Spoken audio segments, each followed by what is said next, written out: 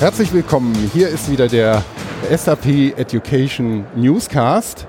Mein Name ist Christoph Hafner. Ich bin hier auf der LearnTec in Karlsruhe. Wir machen ja eine ganze Serie von Gesprächen mit interessanten Leuten auf der LearnTec. Und ich freue mich, dass ich heute die Sonja K zu Gast habe von itelligence, einem SAP-Partner.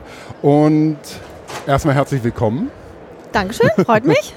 Sonja, du bist Consultant für SuccessFactors Learning und SAP Enable Now bei itelligence. Und wie gesagt, ist ein Partner, deshalb auch für SAP-Produkte. Du kannst dich gleich selber nochmal kurz für die Hörer vorstellen. Das Thema, was wir haben, ist ein ganz spannendes, nämlich wie versorgt eigentlich ein SAP-Partner seine Mitarbeiter mit dem Wissen, was benötigt wird, nämlich SAP-Wissen. Wie hält man sich da auf dem aktuellen Stand und wie läuft das Ganze ab? Sonja, vielleicht kannst du erst ein paar Worte zu dir und itelligence sagen und dann steigen wir da ein. Ja, gerne. Ja, also wie er schon gesagt hat, mein Name ist Sonja K und ich bin seit 8 Jahren bei der itelligence. Ich habe 2012 angefangen, in der Academy zu arbeiten. Das ist die unternehmensinterne Weiterbildungsabteilung. Habe ich angefangen und bin dann vor einem Jahr in die Beratung gewechselt und mache jetzt da SuccessFactors, weil das so wunderbar passt hier zum Weiterbildungsthema, ist mein Schwerpunkt auch Learning. Ich bringe Kenntnisse im SAP Learning Hub mit und will gleich ein bisschen erzählen, was wir so bei der itelligence für die unternehmensinterne Weiterbildung tun, wie wir unsere Leute aufschlauen und aktuell halten, was ja in dem dynamischen IT-Umfeld nicht ganz einfach ist. Und da sprechen wir gleich ein bisschen drüber. Das ist super. Wenn wir SAP-Partner sprechen, um wie viele Menschen geht es da? Um wie viele Mitarbeiter ungefähr? Ich habe nicht die genaue Zahl, aber sie liegt über 5.000 Mitarbeiter von itelligence weltweit. Und wir sind jetzt von der itelligence Academy sind wir für den deutschen Bereich zuständig, was Weiterbildung angeht. Wir arbeiten stark dran, global auch unterwegs zu sein. Das haben wir mit dem SAP Learning Hub schon einen ersten Schritt gemacht in der Academy und sind aber weiterhin dran, uns weiter auszubreiten. Auch mit unserer Mutter Data gibt es eine enge Zusammenarbeit mittlerweile, was die Aus- und Weiterbildung angeht. Ja, dann lass uns doch genau da mal einsteigen. Du hast schon die Academy erwähnt und ich denke mal, das ist das Hauptszenario, in dem ausgebildet wird. Was können wir uns darunter vorstellen? Genau, die Academy gibt es jetzt auch schon seit vielen, vielen Jahren. Und die hat den Auftrag, die Mitarbeiter aktuell zu halten und auszubilden. Wir haben damals vor 8 Jahren mit 100 verschiedenen SAP-Schulungen, hatten wir, als ich angefangen habe, da gab es ungefähr 100 verschiedene SAP-Schulungen, die wir mit eigenen Trainern besetzen, mit eigenen Unterlagen und die Mitarbeiter dann schulen. Bei uns ist das sehr wichtig, dass die Mitarbeiter sich freiwillig anmelden können. Es ist also nicht so, dass man sagen muss, ich muss erst einen Antrag im Einkauf stellen oder bei meinem Teamleiter schriftlich etwas ausfüllen, damit ich an dem Kurs teilnehmen kann, sondern es ist so, wir haben einen Katalog im SharePoint veröffentlicht und da buchen die sich ganz einfach, simpel, schnell und der Vorgesetzte bekommt eine E-Mail zur Kenntnisnahme und wenn er sagt, nee, es passt jetzt gar nicht oder die Schulung passt noch gar nicht zu ihm, dann kann er widersprechen. Wenn er das aber nicht tut, dann melden wir ihn automatisch an. Dann ist er auf dem Kurs drauf. Und und mittlerweile sind wir bei 180 verschiedenen SAP-Schulungen. Dazu kommen natürlich auch noch Soft-Skill-Schulungen, ein ganzer Part von, die wir haben, Methodenschulungen, Projektmethodik, die wir auch bei uns intern entwickelt haben. Das gibt es bei uns auch, wo wir die Mitarbeiter aufschlauen. Und wir haben vor 3 Jahren oder 3-4 Jahren angefangen, haben den SAP Learning Hub gekauft. Wir haben damals mit 500 Usern angefangen, dass wir 500 User eingekauft haben bei der SAP Learning Hub und wir sind jetzt bei 1000, weil die Data mit dazugekommen ist und wir gemeinsam global den SAP Learning Hub verwalten und die User auch bereitstellen. Und in dem Learning Hub haben wir auch ein Learning Room für das Juniorenprogramm, weil die itelligence hat auch ein eigenes Juniorenprogramm. Vielleicht ganz kurz, Learning Hub, für die Hörer, die es nicht kennen, ist das SAP Angebot für digitales Lernen, also eine Plattform, auf der man sämtliche Lernunterlagen, die man bekommen kann, in digitaler Form auch bekommt. Und die auch, wie du schon gesagt hast, solche Learning Rooms als ein Konzept für Social Learning anbietet. Und es gibt eben verschiedene Editionen da, die subskribiert werden können. Und da seid ihr quasi dann Kunde, ne? Genau, wir sind ein Kunde und nutzen den Learning Room. Wir hatten vor 6 Jahren angefangen, eigene E-Learnings zu entwickeln, haben auch 15 E-Learnings aufgebaut, weil es damals halt absolut Trend war, du musst ein E-Learning haben. Ja. Also haben wir auch eigene E-Learnings aufgebaut mit so großem Aufwand, das ist wirklich nicht zu unterschätzen. Haben dann aber, seitdem wir den Sub-Learning Hub natürlich nutzen, aufgehört damit, selber E-Learnings zu erstellen, weil der Sub-Learning Hub hat so ein umfangreiches Angebot an E-Learnings, die hervorragend aufgearbeitet sind, die von einer kurzen Zeit bis zu mehreren Stunden andauern. Das heißt, man hat eine unwahrscheinliche Auswahl, sodass wir gesagt haben, also wir brauchen für die interne Ausbildung wirklich keine eigenen E-Learnings mehr erstellen. Wenn, dann ist es, dass wir Web-Sessions veranstalten und der Berater, der Spezialist dann nochmal eine Web-Session macht und dann am System was zeigt. Das gibt es auch schon mal, das wird aufgezeichnet, abgelegt. Aber dass wir selber nochmal so tolle E-Learnings erstellen, das ist eigentlich vorbei, weil mit dem Sub-Learning Hub ist man einfach super bedient. Als SAP-Partner nutzen wir den natürlich sehr umfangreich, ja. Und vielleicht eine so, eher so vom Administrativen her dann gesehen, ist das für euch wichtig, dass die Berater zertifiziert werden in bestimmten Themen oder spielt das keine so große Rolle? Das spielt eine große Rolle.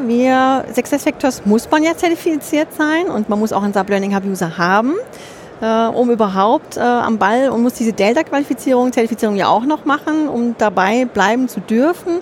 Das heißt, da ist Zertifizierung, spielt das eine ganz, ganz große Rolle.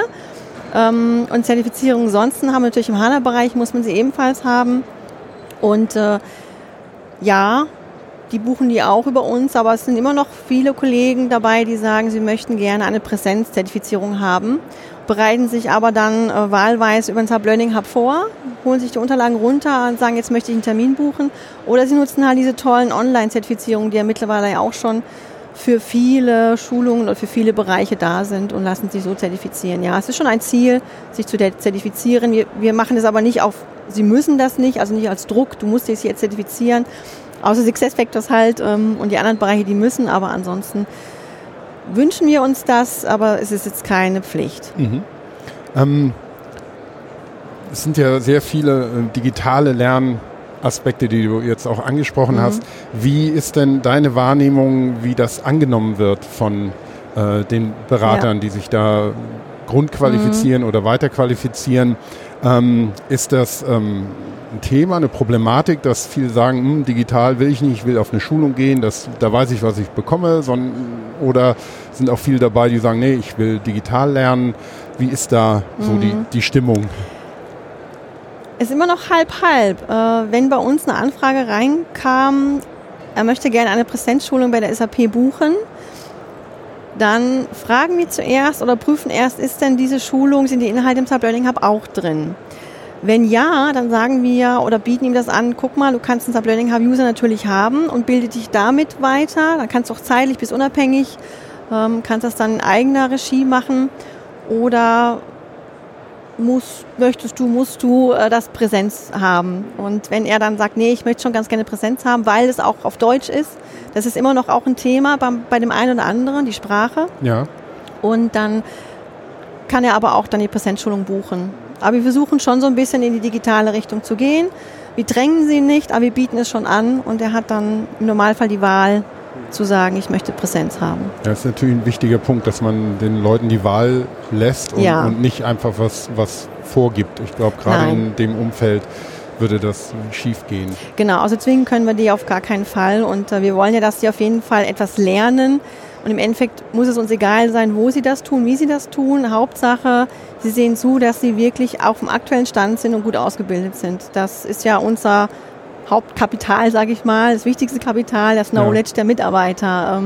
Damit arbeiten wir ja sozusagen. Ne? Und deswegen hat es einen sehr, sehr hohen Stellenwert, dass die sich so weiterbilden. Deswegen gibt es bei uns da noch keinen Druck. Mhm.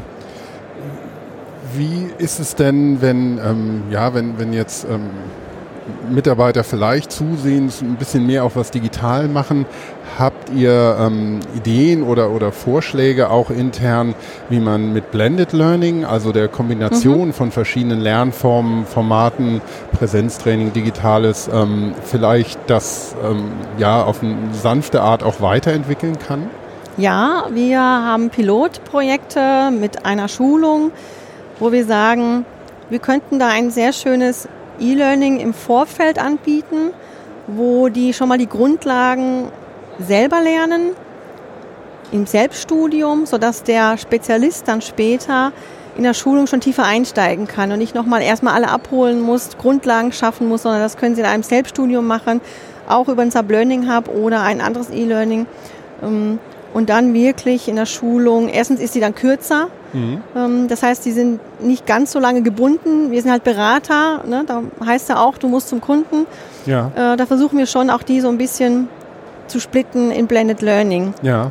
Aber ich muss gestehen, da sind wir noch in den Anfängen. Also wir haben jetzt noch nicht mehr als 2, 3 Schulungen, wo wir so arbeiten. Und was wir halt verstärktes machen, ist virtuelles Lernen. Wir haben jetzt auch ein Tool, ein Trainingscenter-Tool, wo wir dann die Schulungen darüber laufen lassen, sodass die nicht immer nach Bielefeld reisen müssen, sondern dass auch vielleicht die sich zuschalten können. Das sind wir gerade, haben jetzt schon 3 Schulungen Testphase durchgeführt und mit einer guten Resonanz. Das ist natürlich auch, die Trainer müssen erst damit umgehen. Also es ist natürlich eine Umstellung, ne? Dass man digital lernt. Man hat nicht so ein direktes Feedback, kann ihnen nicht ins Gesicht gucken, hat das jetzt verstanden oder nicht, hört überhaupt noch zu, sondern man muss damit umgehen lernen. Und das ist digitale Kompetenz, das muss man schaffen. Und bei uns sind halt gerade die Jüngeren, die jetzt nachkommen, für die ist das selbstverständlich, aber manche sagen immer noch, ich möchte gerne eine Präsenzschulung.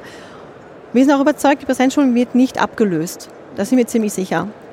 Weil wir brauchen den Austausch der Spezialisten, die ihr Wissen weitergeben. Und es ist halt dann doch sehr gut, auch immer in Präsenzphasen. Auch das Netzwerk darf man nicht vergessen, ne? Dass man sich kennenlernt, dass man weiß, wen kann ich denn mal fragen und so. Das finden wir auch sehr wichtig und deswegen Präsenzschulungen sind nach wie vor ein ganz großer Part.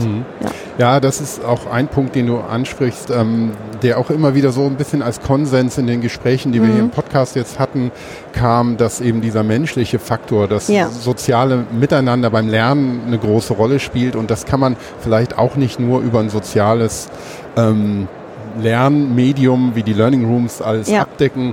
Deshalb glaube ich auch, dass Blended Learning Ansätze wirklich vielversprechend sind.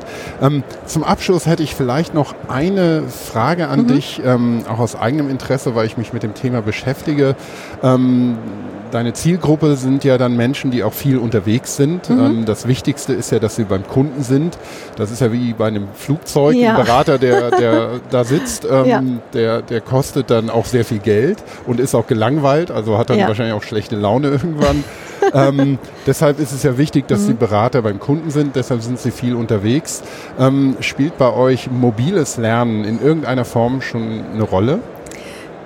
Ja, das war auch ein Vorteil vom Sub-Learning Hub, weil die Berater, wir haben bekommen, als ich damals noch in der Academy war, häufige Anfragen, wie funktioniert das, wenn ich das vom Handy abrufen möchte? Wie geht das?